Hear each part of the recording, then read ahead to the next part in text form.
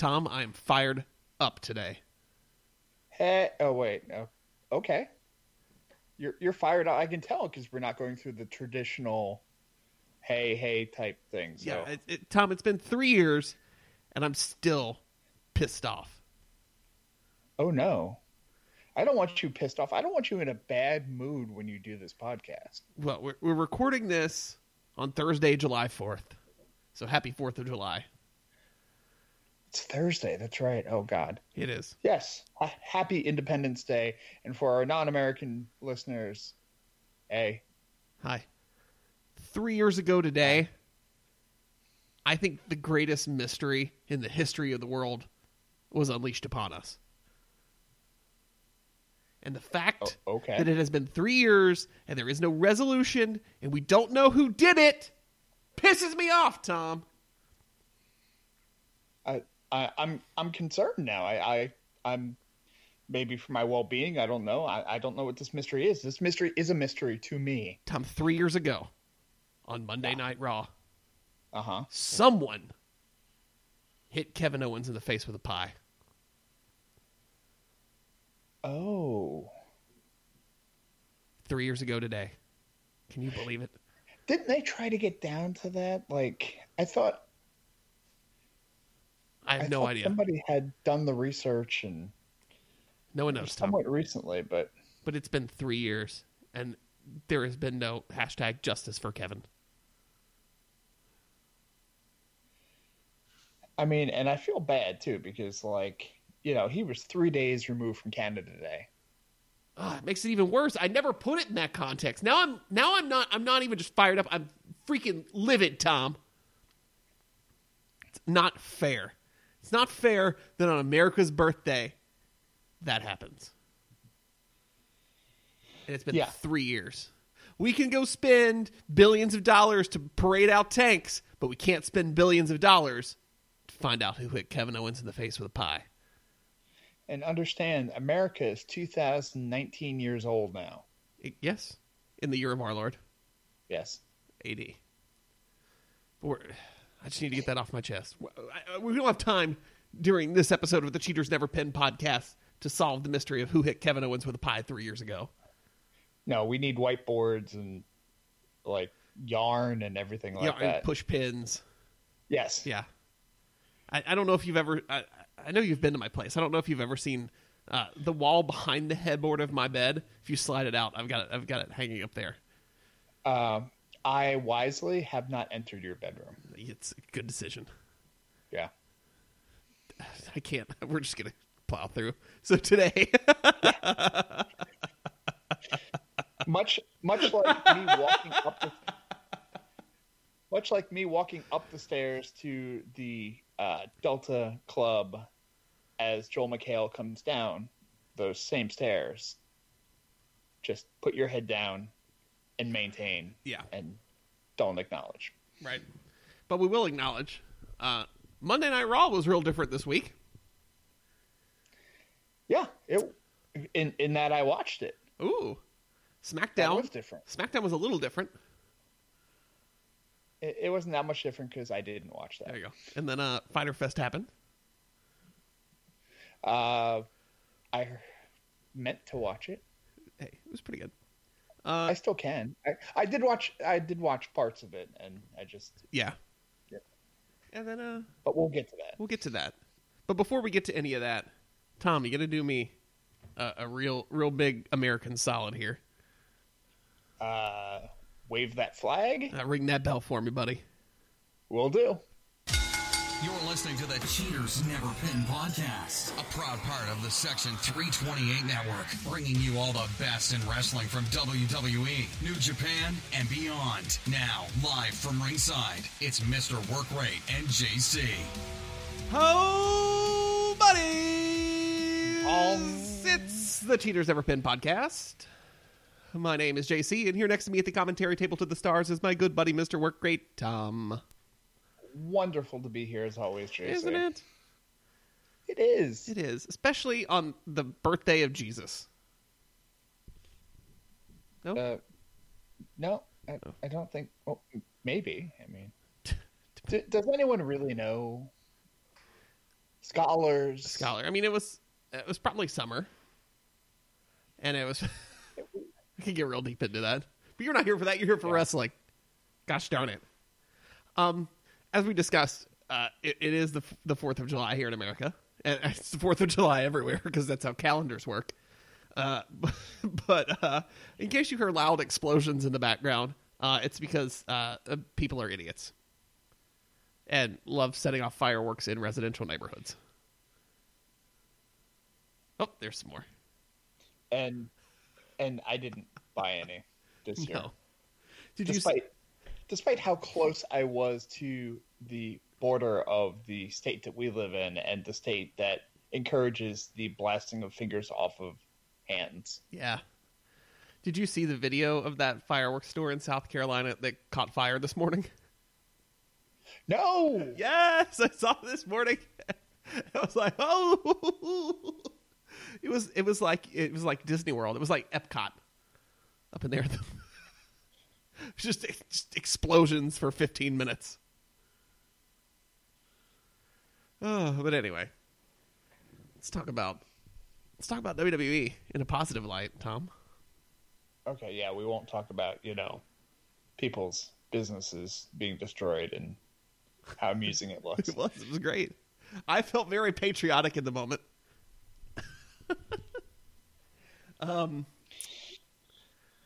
Wow, man, I don't even know where to begin. I don't even know where to begin with Monday Night Raw, and how obviously different it was. Well, if you want to carry over the theme, there was fireworks at Raw. Oh, I like that. Yeah, literally and figuratively. But more important, literally. Literally, yes. We had pyro. There was pyro. When the show opened, the show just opened with wrestling, which I just want to start there and applaud. There was, I saw it was like 12 matches or 10 matches on Monday Night Raw. So, kudos. It's a wrestling show. Yeah. They actually used that word multiple times during the show, too. They used the W word. Not the entertainment, not sports entertainment, not wrestling, but wrestling. Huh. Yeah. That I didn't notice. Yeah. Show started off, Falls Count Anywhere, Strowman versus Lashley. The finale happened when Braun Strowman speared Bobby Lashley through the LED boards at the upstage on the top of the ramp there, causing massive explosions. Bobby Lashley taken to the hospital and released. Braun Strowman potentially lacerated spleen? ? At a local medical facility. It was. Yeah, I noticed they still call it medical facility and not hospital. Correct. Because they feel like if they say hospital, people will call hospitals. But if you say local medical facility, no one will figure it out. The yellow pages don't work that way. Yeah. If you look up medical facility, I don't know what you find. Because I don't have the yellow pages. Because it's 2019. No one does. But, yeah, that was an unexpected start to Monday Night Raw. The first official Raw of Paul Heyman's tenure as, whatever the term is, executive director, I think, of Monday Night Raw. Boy, it sure reeked of him from the start, didn't it? Yeah, I mean, and I've said it before. I'm a Heyman fan going back past ECW to his WCW days and how Polly dangerously manager he was back then. Yes, and then obviously going into ECW and just the breath of fresh air that ECW was. And not everything was gold there. I mean, we kind of look at it through rose-colored glasses now, and there are a lot of angles that didn't necessarily work and throwaway angles, which were fine or whatever. But for the most part, his writing and his booking changed the face of wrestling. I mean, it gave birth to the Attitude Era, and changed the product from the kind of sterilized, family-friendly, goofy 80s and early 90s product to the teenage male, I don't know, alternative product that the late 90s WWF was. So, and to a lesser extent WCW, but yeah, it was just such a nice feel to have something completely unexpected happen. One, like I said, the show's starting off with wrestling and not 20 minutes promos. Great. And then someone went through an LED board and the set exploded. The best part is they released yesterday, I think. Like the video, was totally unexpected. So there was a camera behind the LED board recording what was happening. And they're like panning after they break through, and you can see in the background the guy like smashing the buttons to set the pyro off. It did make me laugh. I was like, oh. I also loved all the science fiction tech that they had set up there. It's supposed to be like, I guess their idea was like, this is the stuff that powers the LED boards, and it were like knobs and gauges and things. I was like, I don't think you know how LED boards work. But that was cool. It's science. Yeah, it's magic, space magic. Also, we had the magical. Speaking of space magic, Maria and Mike Kanellis showed up, confronting Bayley and Seth. Thank God, because they were in the middle of maybe one of the worst promos I've seen in months. Yeah, that was it went past awkward to pure cringe. Oh yeah, Tom. I don't know if you. By the way, I don't know if you know this. Seth and Becky are in a relationship. I hadn't heard. Okay, how would one know this? I mean, I don't. It's hard to say. Any of their social media outlets or Michael Cole screaming it 3,500 times in an hour on Monday Night Raw, but they're interrupted by Mike and Maria Kanellis, who are like, "All right, you're not the first couple. We are." And then Maria goes, "So I'm gonna bring my bitch. You bring yours." We said bitch at 9 something, which I don't know how we forgot this. After that was in the 9 o'clock hour. In the 8 o'clock hour, 8:10, 8:12, totally unedited, which is how you know it was scripted into the show, because the show runs on a delay. And they could have taken it out. After Strowman spears Lashley through the screen, you as clear as day hear Corey Graves go, "Holy shit."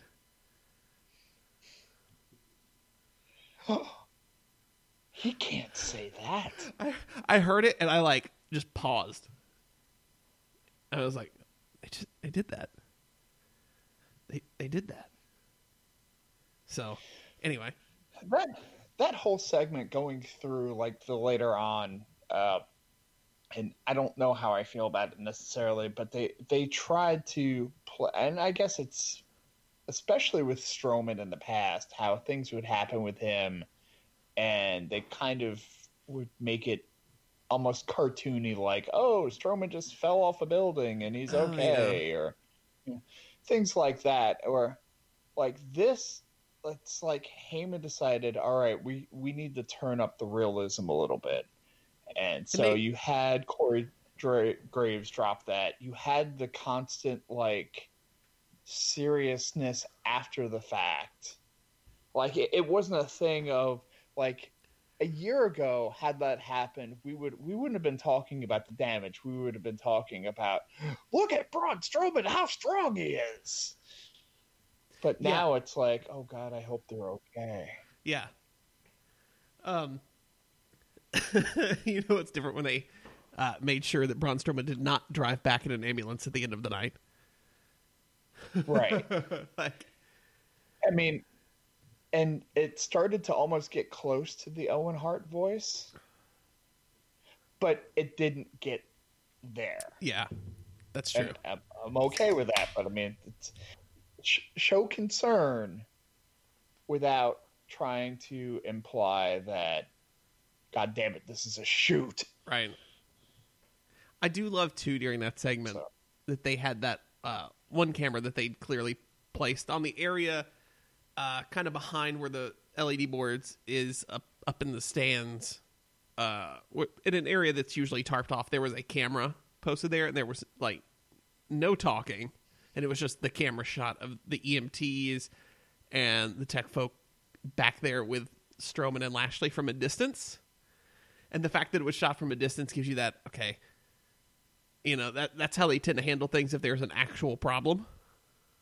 They don't want to show you. Right. You know there's something going on, but we're going to keep our distance from it.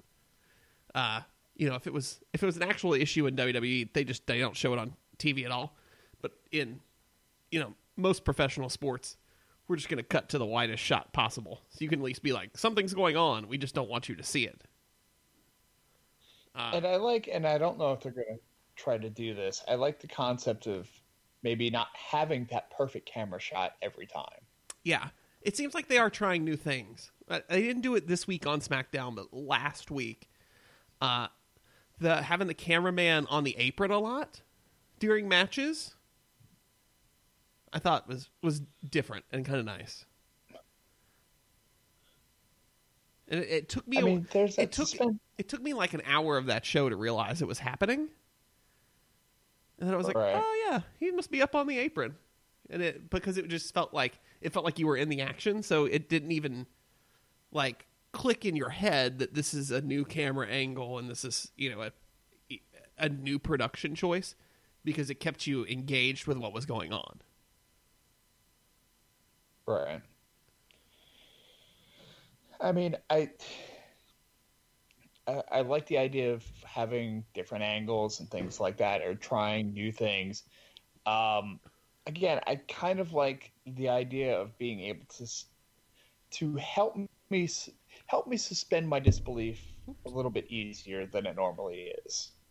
So, like, in the case you had mentioned before about how, like, when he got speared through the LED, how there just happened to be a camera right there. Like, maybe you don't have the perfect angle. Yeah. I mean, we try to put so much effort into not, like, having that second camera catching, say, finishing moves or big wrestling moves, so that the first camera doesn't catch them initially just in case they get botched. Right. So that you have the tremendous move that goes to the outside or something like that. The first camera completely misses it, but the second camera is right there just to make sure that it was a good move and we actually want to do the replay. Right. I mean, to me, all this goes back to, like, adding that element of realism back to it, right?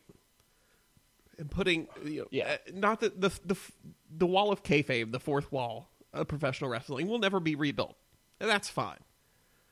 But you can fake put it up. You can kayfabe the wall of kayfabe pretty easily. Like, so don't have that perfect camera shot like that. But say you have, we got cell phone footage from one of the performers backstage who was cutting one of those cell phone promos, and he happened to be doing it right there during the match. And then, oh my God, this happened. It's 2019. That, you know, that works. Right. If you have, like, something happening backstage, you don't necessarily have cameras already live. You could just have one of those things where, oh, something's happening backstage, and you have, like, the camera guy, like, running to kind of catch up to it or whatever and take the corner. Yeah, I'm a big fan of that. But anyway, back to Mike and Maria, or Maria and her bitch. Which leads to mixed tag action. Which I was like, Mike and Maria are getting a push. And I was very excited. Because Mike's pretty talented. Maria's serviceable. Right? Like, she also, I don't mind having her on camera on my television. That's kind of her main That's her thing. value. That's, yeah. So At least it was her thing. yeah. Until she finally gets tagged, or I guess Becky gets tagged in, so Maria has to come in. At which point she grabs a mic and announces she's pregnant, which is a shoot, brother.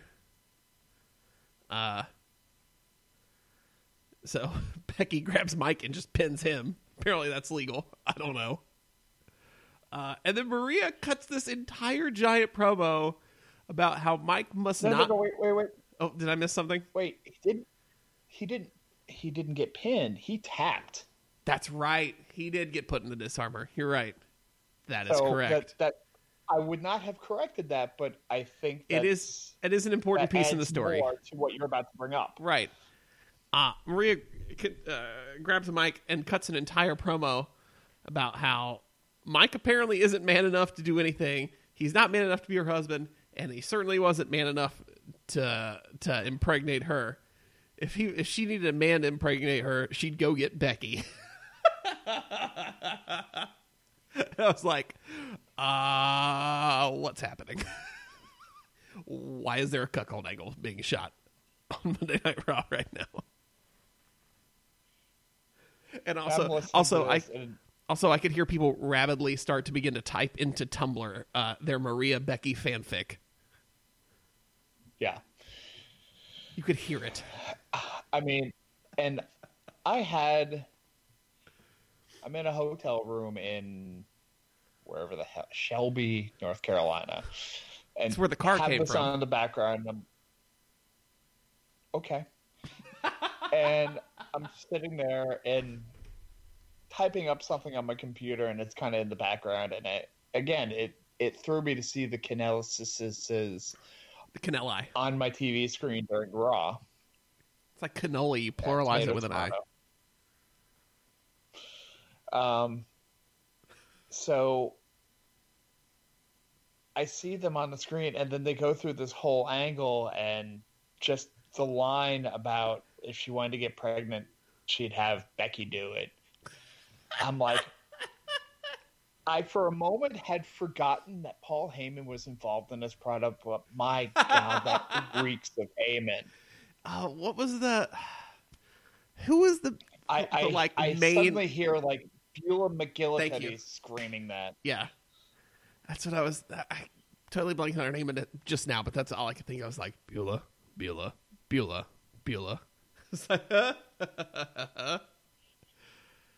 That was absolutely the most Paul Heyman thing that happened on the entire show. Yeah. And I just kind of said, I was sitting on my couch, just with my head kind of sideways, like, this is happening.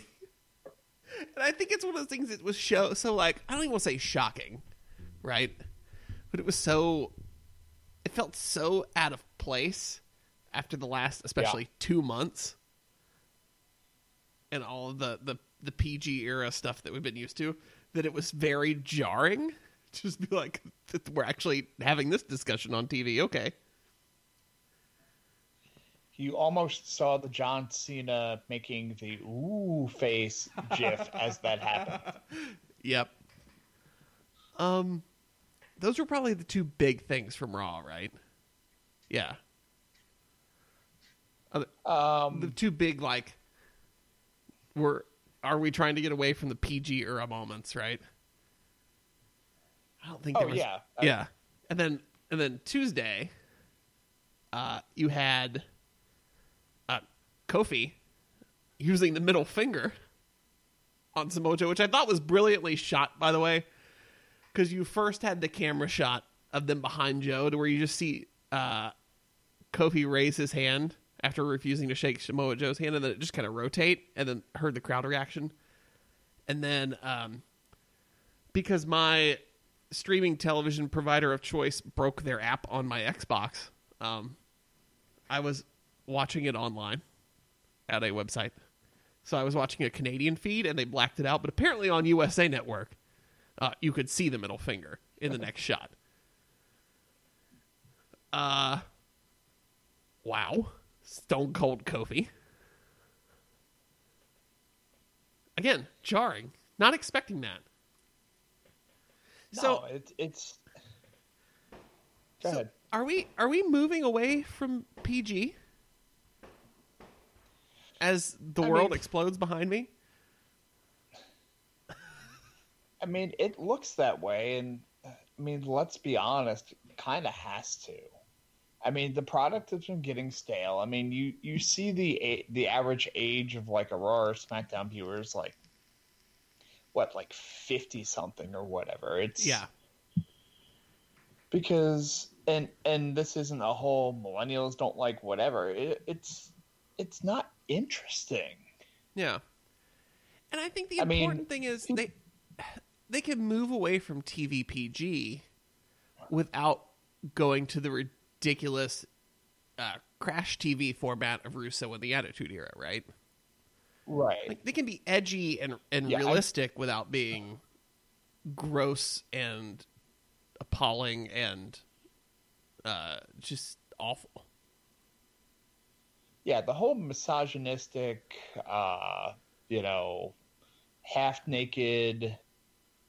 We're going to strip somebody naked later on this hour type angles that the Attitude Era had. No, we don't need to do that necessarily, but we do need to do something that's a little bit more grown up because, I mean, it is. You're pushing what is. I mean, and again, I guess it's a case of you have to turn around. You have to look at something like AEW that they're not necessarily even doing angles at this point, but they're drawing in a younger viewing audience because they have the interesting characters that some people know of, like the Bucks and Cody, that type of thing. But they've also got the product, and they have nothing basically to fall back on except for a little bit of that reputation for those handful of people that do know them. Yeah. WWE's been working off that reputation for a while now, and assuming that people already know kind of these characters and that type of thing, which with your average age of 50-something, they do already know those people because they're not getting new viewers in. They're getting the same viewers. Yeah. And that's why the viewing numbers are going down because you're not gaining any new viewers, but the viewers that have been watching regularly every week for, the last 20 years or whatever are starting to tune out and go, I don't need to watch this immediately anymore. Someone also made a really interesting point on Reddit that I was reading before we started recording. They've written a thread about, and everyone always talks about the wrestling business is very cyclical. Most businesses are, whether that's on a micro or a macro scale, whatever. But if you look at the way WWE's always kind of structured itself, it always kind of reinvents itself when its core fans come into their teenage years. So you look at the kids that grew up with Hogan, grew up, had children, and their children hit their young adult status during the Attitude Era. The kids that were born and are growing up in the Attitude Era now have their young adult children. Right. So it's time to edge the product again, right? And appeal to that. I don't know. It was a very interesting insight that I'd never kind of put into context because the core fans are always the core fans. Right. So, and that gets passed down. But, and that does get passed down through families and things like that because, it's family tradition. What do we do on Monday night? We watch Raw. So now we're bringing them back into the fold. So I just thought that was a really interesting insight, especially, like I said, as much as everyone talks about wrestling being cyclical and this being the beginning of that new upswing and them getting in on it now, AEW and the other brands too kind of had beaten them to the punch with that.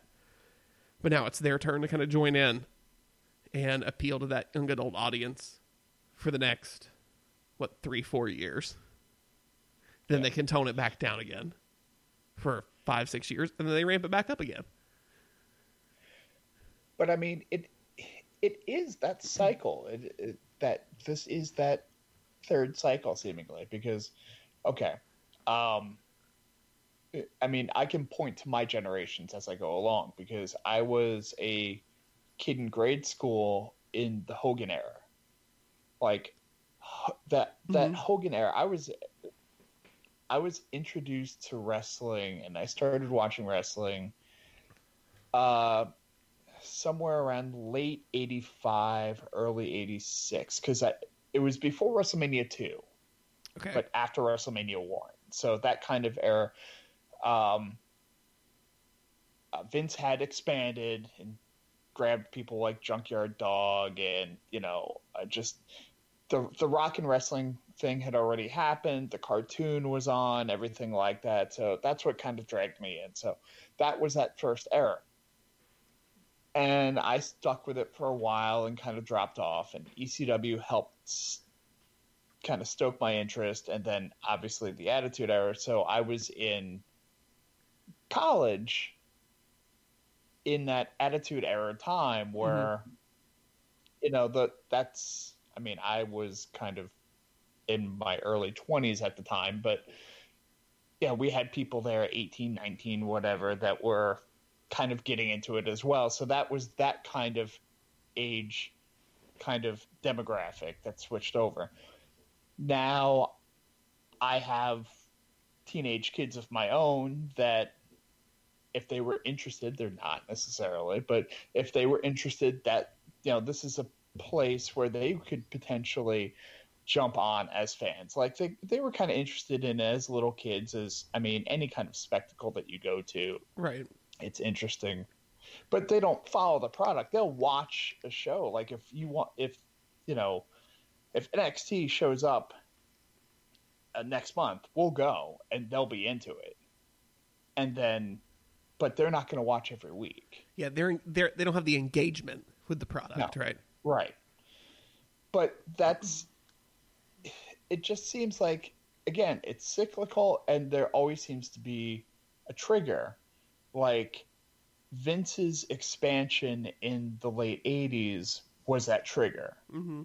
That wrestling was a very regional whatever, that between, like, I can remember watching WWF, but I was big into the Aftermags too. So I learned about Flair. I learned about Dusty, the Von Erichs, things like that through the magazines.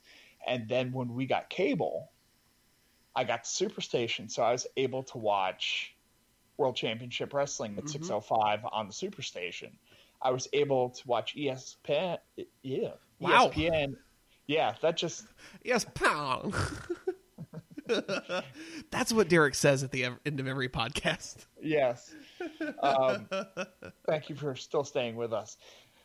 I was able to watch ESPN and see the Von Erichs on World Class or AWA, depending on what day of the week, because they were both running ESPN, I think, at that time. But I just remember the AWA shows from the Showboat in Las Vegas. Yep. And the World Class shows from the Sportatorium in Texas. So I was able to watch, there was this growth thanks to cable, I think, in the 80s, more so than McMahon. But McMahon kind of stirred it up and then kind of got people interested, and then cable jumped on. So you had that accessibility. In the 90s, it was ECW kind of stroking the fires and getting the WWF to change their product to compete with WCW, which was beating them at the time. So that was that trigger that got people interested in it, because, again, things have peaked. Is AEW the thing that causes this third wave? Yeah, that's it. So, yes. Again, nothing is competition for WWE, because it's a billion-dollar machine that will outlive us all. But I think more importantly, you put it into the context with a technological change around it, right? And in this age, in the streaming age, right? That's the current change. So while cable brought WWE to the masses, it also brought, like you said, AWA and WCW and whoever else was on one of the 30 channels, right? Right. Well, now with streaming, you've got the Independent Wrestling Network. So you've got Uncharted Territory, the Beyond show, right? That's been huge as of late. You've got Progress, right? That's how they gain a big U.S. following. You've got Impact moving to Twitch, right? And putting on decent shows as of late. You've got Ring of Honor, who's not putting on decent shows. Right. But, creating Honor Club. You've got WWE, who's got the network. You've got AEW signing with Bleacher Report Live. That technological change that has brought a product change to the masses. World. Because, and even if you look at it when you look at ECW, right, and them doing Cyberslam, am I getting that right? Whatever, they were trying to do pay-per-views, right? And bring their product to the masses. What was the name of it? Cyberslam wasn't that type of product. Cyberslam was more of like an internet convention. Okay. But still, bringing the technology wasn't necessarily there for pay-per-view yet. But they were utilizing that technology to bring their brand to the masses. So, with independent wrestling always being a step ahead of WWE, with streaming being that modality now, they're catching up, right? Holy crap. Yeah. Tom, we just solved exactly everything that's happening in professional wrestling today. Yep. Ah. Someone give us money. Holy crap. It's like a light bulb just went on, and it was not these several Bud Lights I've had in the last 36 minutes. Because, yes, at one point you started talking, and I pulled more headphone cables so I could go get more.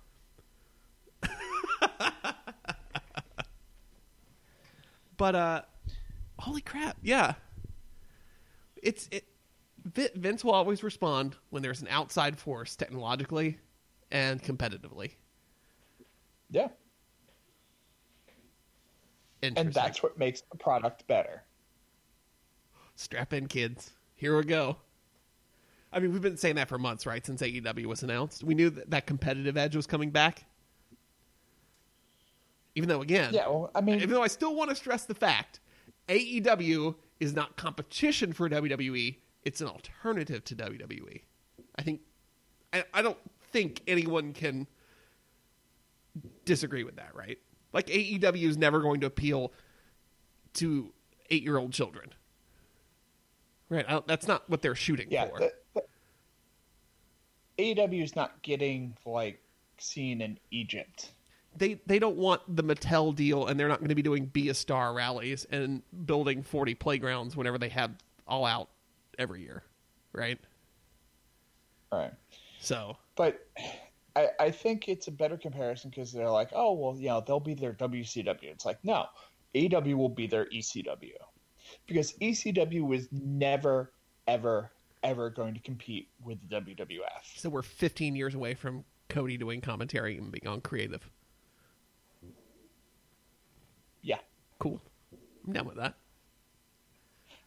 Which Vince will be 89 years old. And still eating steak wraps every day and sleeping 4 hours. God damn it. Blended. How do you do the Vince walk with a walker, though? I can't wait. I part of me is like, I want Vince that old and him still to be Mr. McMahon on television.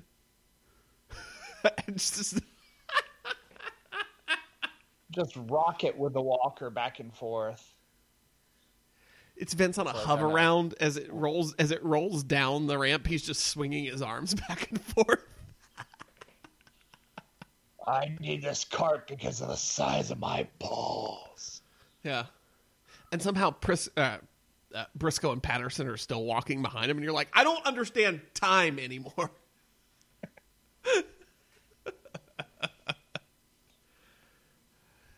And Ric Flair's on his 39th Jack wife. Briscoe dies, but Jack Briscoe dies, but Jerry Briscoe lives to be 110. Yeah, that doesn't surprise me. I can. Yeah. Speaking of Briscoe, I finally watched from All In Weekend, and it's available on Fight for free, the roast of Bruce Pritchard. And watch it, it's free. The parts that the comedians they had coming into it, hilarious. Like guys who know how to actually roast people. Great. Right. The wrestlers that had coming up into it, not so great. Patterson and Briscoe take up what feels like 3.5 hours. I mean, it feels longer than a Hillbilly Jim Hall of Fame speech. And Patterson, he's talking for so much. Patterson wanders off at one point to go take a piss. And Briscoe tells the most long-winded story about this one time Pritchard farted. It's like this 30-minute story. What is happening? And Jerry's not the fastest talker to begin with. No, but it's like every stereotype of old man tells story playing out in real time. But it's if you have the Fight app, watch it. It's hilarious. It's a roast, so it's incredibly offensive. The best part is the comedian's I mean, you can crap on Bruce Pritchard because he's fat and he's had multiple heart attacks. Ha ha ha, there are the jokes. But Medusa's up on the dais. So every comedian's coming up is just crapping on her for how old she looks and for sleeping with everyone and just all this. It's ridiculous. And everyone's making fun of X-Pac for, ripping his anus. I highly suggest it. If you get really bored and need to kill an hour and a half on this long holiday weekend, pull it up on the Fight app. Doing that right now. Yes, bookmark that. It's good. It's worth the watch.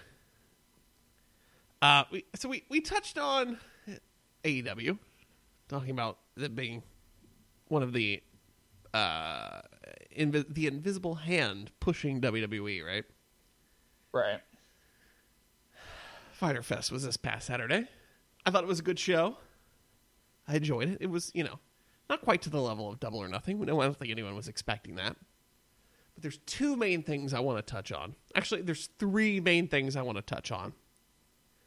Tom, did you see any of the buy-in, the pre-show? No. All right.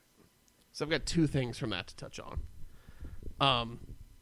I heard about one match. I will preface this by saying, if it's an AEW thing, and even Dave Meltzer was like, is this never going to end? Please make it stop. You know it was bad. So, yeah. The opening match on the on the buy-in, I'm trying to remember to use their terminology, right? I don't want to... We do it with WWE, I want to do it for them. Right. Michael Nakazawa versus Alex Jabali. This would be the one I heard about. I don't get the Nakazawa thing anyway. Right? He just comes out and covers himself in baby oil. Which I realize a lot of you could say, but you like Joey Ryan. Yeah, he does that, but it's part of the gimmick of being sleazy. Nakazawa just covers himself in baby oil. Right?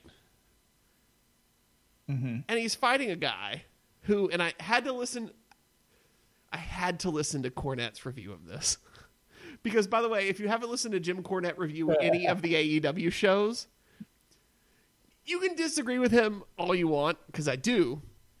Because he wants, the only thing he ever praises is Cody had a good match, a good American style match. That's great. But I had to agree with Cornette on the fact that Jabali is a mark for himself that was out there who had no business being out there and just looked like an idiot in a ring. And it ruins the credibility of the brand of AEW. You've got actual wrestlers. It's your second show. Why? And I realize you're doing this show with CEO, right? And this is CEO's CEO. And he is a huge mark. But do you need to let him be a mark for himself on national television? Right. It was just not good. The other thing, the librarian gimmick needs to die a fiery death. It just doesn't. It's dumb. It's dumb. It's dumb. Why are there two of them? We're still not explaining that. They just go shh to each other. It's dumb. It feels so gimmicky and out of place. And I think maybe that's my problem with Nakazawa too. It feels so gimmicky and out of place in AEW that it just doesn't. And I love Leva Bates on a personal level, right? Like, I think she's great. I love that she's able to use her pop culture knowledge to run different gimmicks and different promotions, this and the other. She's not a great wrestler, and that also really showed in this match. Right. Especially against someone who is as actually good as Allie, since she ended up facing Allie since Kylie Ray wasn't there. It was just not good. This was not a good start to their second show. Like that was the most painful pre-show I've ever sat through. And I've watched every WWE. Wow. How many W's did I put in there? Every WWE pre-show in the network era I have seen start to finish. This is the worst one I've ever seen. Tom, comment. We had concerns. Well, I wouldn't say concerns, but I mean, it was just question marks in general because when AEW was formed under, the umbrella of the Bucks and Cody and Kenny and the Elite, I guess you could just say in general. Right.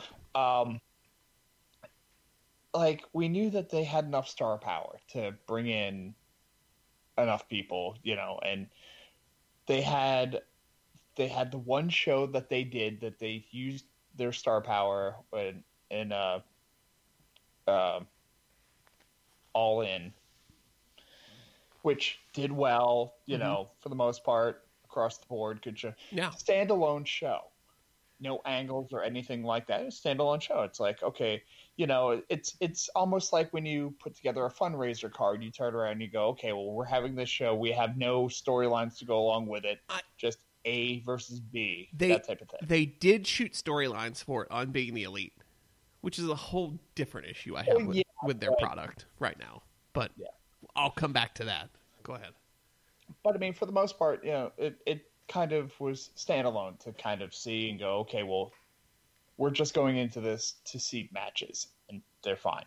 Then Double or Nothing comes, and again, for the most part, you're building a little bit of storyline, but for the most part, you're still building it around the matches.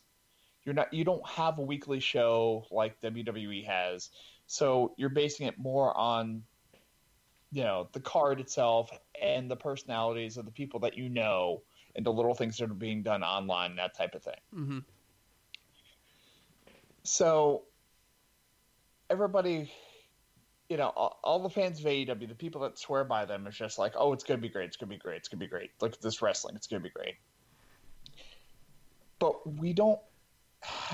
The concern was, all right, well, yes, on a standalone show, they can put together a great standalone show. Are they going to be able to put together a week-to-week show that, like on TNT, that you're actually going to watch? Are they going to be able to have the writers and things like that to be able to... You can do the major storylines, like, Cody with somebody or the Bucks with somebody. That's fine. But with these second-tier people, being able to write things for them to keep the crowd interested instead of just waiting for the main event to happen, are they going to be able to do that? We don't know. And no one cared because it was like, I don't care. This is a new product and Cody's going to be there and the Bucks are going to be there. So it's okay. Yeah. we're starting to see now that this isn't going to be perfect. Which is a good thing. And because of the lack of shows that they've done, it's tough to be able to kind of, you're going to have these growing pains because you don't have the weekly shows so far that you're throwing out there that the fans can turn around and go, you know what, that was crap. Or to be able to see it in front of you to turn around and go, this isn't going to work. The fans aren't responding. Yeah. And go, okay, that's not going to work. We can work. And that's what you're going to have when you start to get, weekly shows or house shows and things like that. Like WWE doesn't even necessarily have to put something on TV. They can try out something on house shows, a couple of times ago. Oh, these guys actually worked really pretty good together. Maybe we should, work something with them, that type of thing. They don't have that right now. And so there's the question of, are they going to be able to put this stuff together, or to have a weekly show, to keep people interested once we get past the thing of this is different than WWE and these are the guys that I know from Hot Topic. Yeah. The weakness of only being able to promote stuff at this scale for what they're trying to do using multiple YouTube series is not working for some of for the big stuff. It's working fine, right? The main card was great. I have no complaints. I thought Christopher Daniels' promo that he cut on one of the Road to Fighter Fest episodes was brilliant, right? Because it's Christopher Daniels. It's going to be brilliant. I thought Darby Allin's introduction was brilliant. I thought that, all of that works. But the stuff they're kind of keeping on being the elite, like the librarian stuff, didn't work. It's all just very disjointed right now. I think once they get to TV, it's going to make more sense. But, yeah, like you were saying, it's the structure as they're building now is not working to their advantage. And I do want to say, too, like, the way they're structuring, the way they're promoting everything now is, like, I know where to look because I'm an In Touch fan. But if you want to build your brand and everything, like, you've got Being the Elite, which is advancing storylines on the Bucks channel, on the Being Elite channel. You've got the Road to Fight for the Fallen and the Road to All Out episodes being put on the AEW channel. You've got other promos being put on Cody's YouTube channel, the Nightmare Family channel. Like, why is there not one cohesive movement towards a goal here? And again, that's all going to be solved when we get to TV, right? In October, we don't have to worry about that problem anymore. And I think that's all they're focused on. And I don't blame them for that. Because the shows they're doing now are mainly for the hardcore fans, right? Like, we're not going to get any more casual fans out of now. We're still completely an internet product, right? No, I mean, it's not a case of, oh, you should flip, I'm flipping channels and, oh, crap, wrestling's on. No, you have to go out of your way to find it. Yeah. So my other issue, since we've somehow almost filled an hour already, I mean, you and I thought we were going to have a short show. My other issue lies at the end of the Cody Darby Allin match when Shawn Spears attacks and Cody takes an unprotected chair shot to the head. Chair shots to the head, I think, are fine as long as they're protected. I've got no problem with that, right? If you're scripting into the show and the wrestler knows, all right, I need to turn around and get my hand up, and great. Everyone that's a wrestling fan will accept that in their suspension of disbelief of the product. Right. In the year 2019, knowing what we know that we didn't know 20 years ago, there is no place for that. And for the Young Bucks to then come out 2 days later and be like, well, the chair was gimmicked. That was an accident that Cody got busted open and he had 12 staples. That's why you don't do that in the first place. Like, that's how you get CTE. Right. That's how you want to jump the barricade at WrestleMania and shoot Paul Heyman and then yourself. Yeah. Like that, it took me so out of the moment of enjoying everything that was going on. And I realized that could be like one of the smarkiest things I've ever said. But like, I hated that. I hated that moment.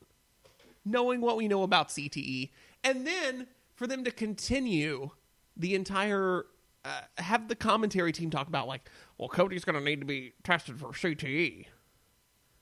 Okay, one, you clearly don't even have an understanding of how that works, so you shouldn't do unprotected chair shots in the head because you don't even know how that disease works. Because you don't get tested for CTE, idiots.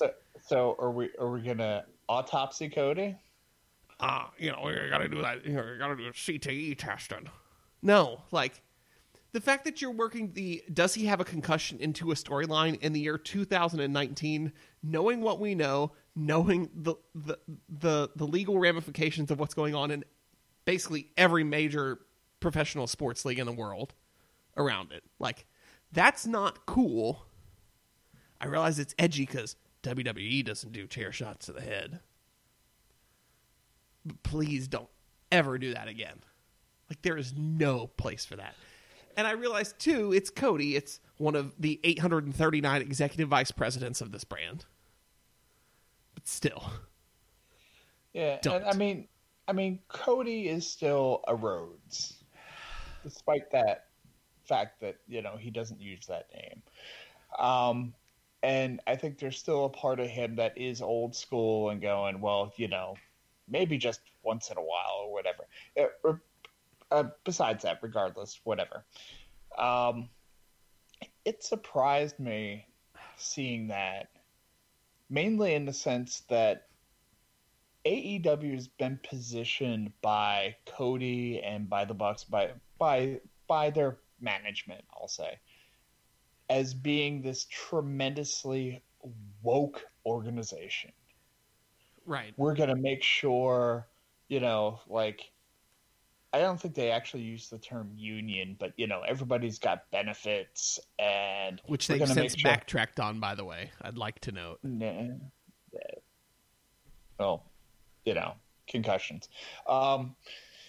And the women are going to get paid on, a proper scale, and just all these, we know that this is what people bitch about on the internet, and we're going to make sure that, we're on top of it or whatever. And then to kind of fall back onto something that people are going to bitch about on the internet. And what kills me, you say people are going to... it goes both...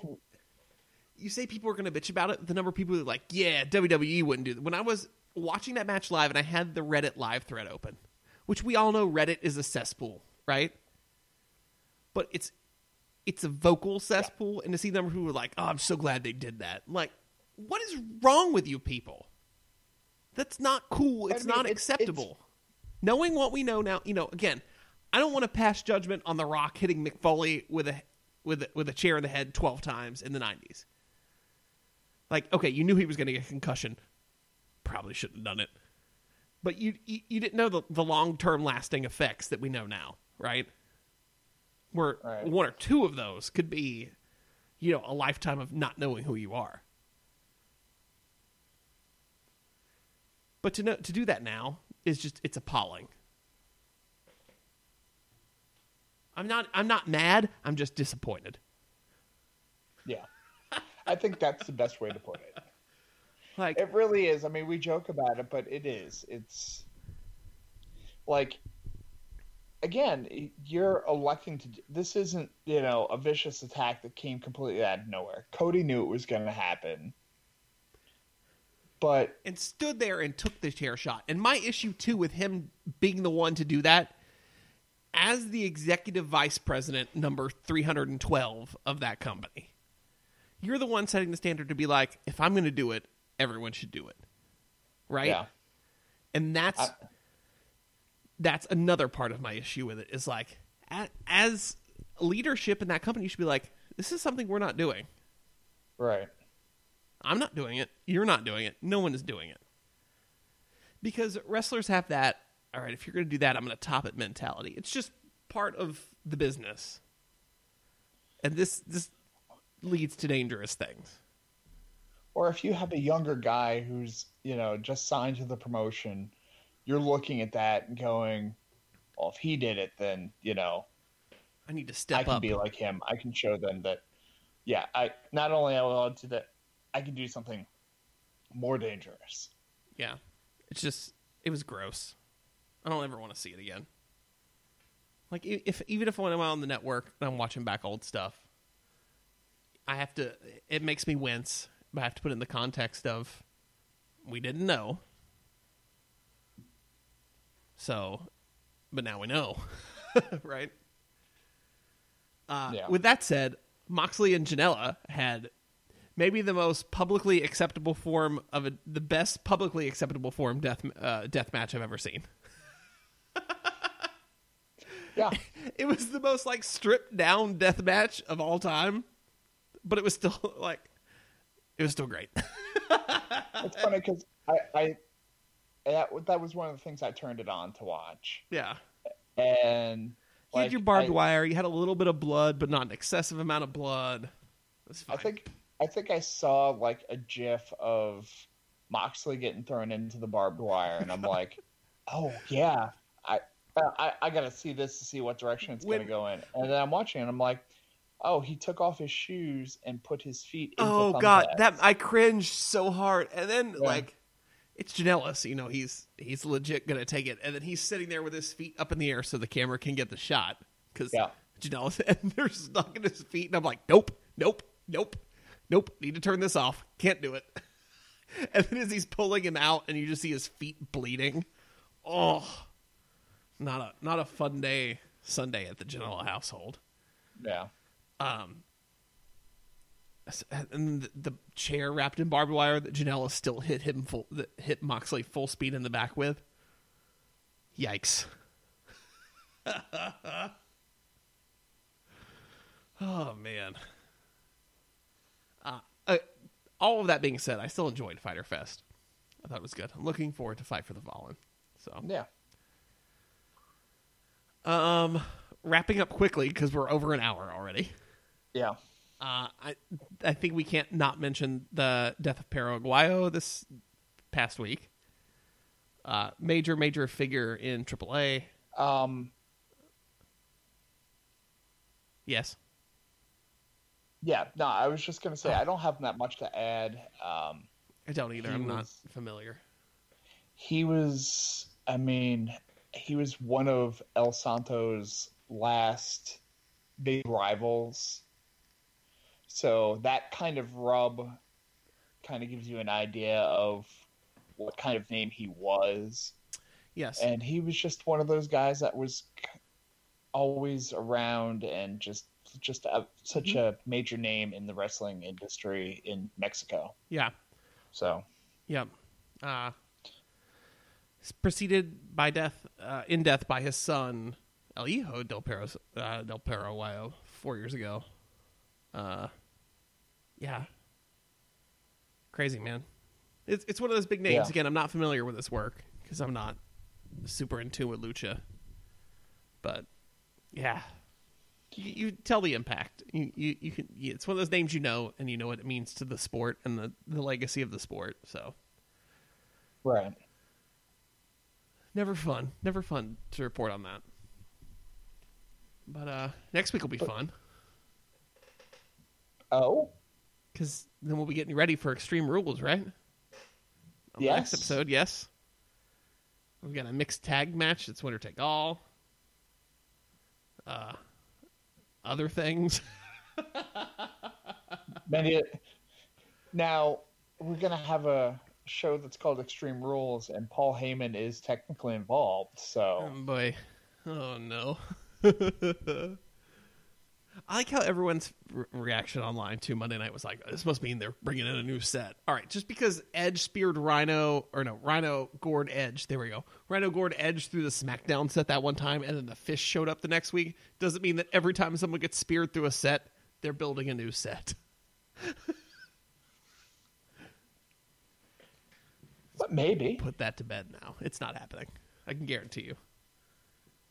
I'll put money on that Monday night there's not a new set. I think they should just work with a broken set for like a month. That would be great. I would be all in for that. Oh, any parting thoughts, Tom? As we let these people get about their holiday weekend. No, I'm just gonna finish up this adult beverage, and I don't know. I guess I will throw out there. I haven't got a chance to sit down and watch all of it yet, but on the network, and you know how I love my 80s wrestling. I'm familiar. The Hidden Gems, always great. Please check out the Hidden Gems.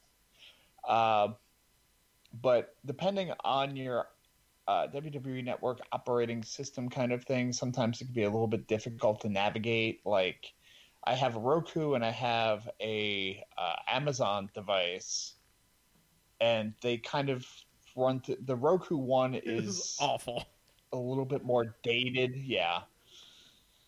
But if you hit 86, it has the 1986 Crockett Cup. Ooh, really? Which is the pinnacle of tag team wrestling. Mm-hmm. So in 1986, Jim Crockett promoted this tag team tournament in the Carolinas area. I forget where it was. It may have been Greensboro. I think it was. But pretty much it was a 2-day tournament I forget how many teams are actually literally involved. I want to say like 32 teams. It was a huge like event. And the thing is, the first round is like these so obscure tag teams from like the smaller little like NWA promotions all across the country. And some of them are just like completely thrown together tag teams, like say Jimmy Garvin and the Barbarian for some reason, because they just had extra wrestlers and they're like, well, we need to make a tag team here, you and you. But it's not like Battle Bowl where they kind of like randomly did it for wackiness reasons. They just happened to be, okay, well, let's put these two guys together. So it was co-promoted. Crockett and Bill Watts from the Mid-South / UWF. I don't know if they were UWF at the time yet. It's been one of those, I won't call it Holy Grail like the last battle of Georgia and things like that, or the Tom McGee stuff. But so when the Crockett Cup came out, and there were 3 of them, but this was the first one. When it originally came out, they came out with, like a lot of the Crockett stuff did, they came out with VHS cassette that you could order through the Superstation. But apparently with that one, the video cassette wasn't available for that long. I don't know if another pay-per-view came up or whatever. But it's been extremely hard to find. So copies for them on eBay go for ridiculous amounts of money. And the thing was, the cassette that actually came out was a 2-hour cassette. So it was highlights of the first round, and then like later matches, that type of thing. This is all over 4 hours long, and it's still not everything, because I think the first match, which starts off, they'll say like match number 6 or something like that. So the first like 5 matches are cut off, and I don't know specifically what they are off the top of my head. I don't have this in front of me, but there's a couple of matches that wouldn't have been that bad to watch. Some are crap, some are not, that type of thing. Yeah. But to see like some of these teams, like the Fantastics take on the Fabulous Ones. So you get Stan Lane before he was officially part of the Midnight Express, tagging with Steve Kern. Just all these matches. There's a match later on, not to spoil it completely, but the Fantastics end up taking on the Sheepherders, who would end up being the Bushwhackers. Right. But the this is like evil Sheepherders. I mean, blood everywhere, like out of control, double DQ type match that, like, especially for 86, was balls to the wall. I need to sit down and actually watch the whole thing, but it is awesome that it is available. Bruce Pritchard is doing the ring announcing for it. Oh, wow. So that's fun. There is no commentary. It's just footage. Neat. That's cool. So check it out. it's if you've got some time to kill, obviously, unless you've got 4 hours to kill at one time, take it in a couple of. The opening matches are probably like anywhere from like 7 to 10 minutes long. So, watch a match or two here and there and just kind of roll with it. But yeah, highly recommended. Cool. All right. So there, I rambled. There you go. Well, you can keep rambling and tell the people where they can find you on the internet. Go on the Twitter machine at Mr. Workrate, at MR Workrate. Yeah, that's it. I don't feel like plugging anything else. Probably whatever other social media thing that I'm on is probably down anyway, so don't worry about it. You can find me on Twitter at JCBobbitt, JCBOBBITT, there or wherever finer social media is pervade. You can find the show on Twitter at Cheaters in VR Pin, Cheaters in VR Pin, Facebook, Instagram. We're all over the place. And listen to us on that Roku. It's wonderful. We actually love Roku. I know I said it was terrible earlier, but it's wonderful. Our app's wonderful. Roku is great. The WWE app on Roku, not so much. Not great, yeah. I have a Roku TV downstairs. It's great. Yeah. Next week, You're fine. That's all right. Next week we'll be here getting you ready for Extreme Rules. Maybe a little Fight for the Fallen talk if anything comes to that, leading up to it, and whatever else happens in the world of professional wrestling. So, for both of us here at the Cheaters Never Pin podcast, we thank you for listening. Happy 4th of July. Even though you're listening to this and it's probably the 5th at least. But that's okay. We love you anyway. So my name's JC. I'm Tom. And we'll catch you on the flip side.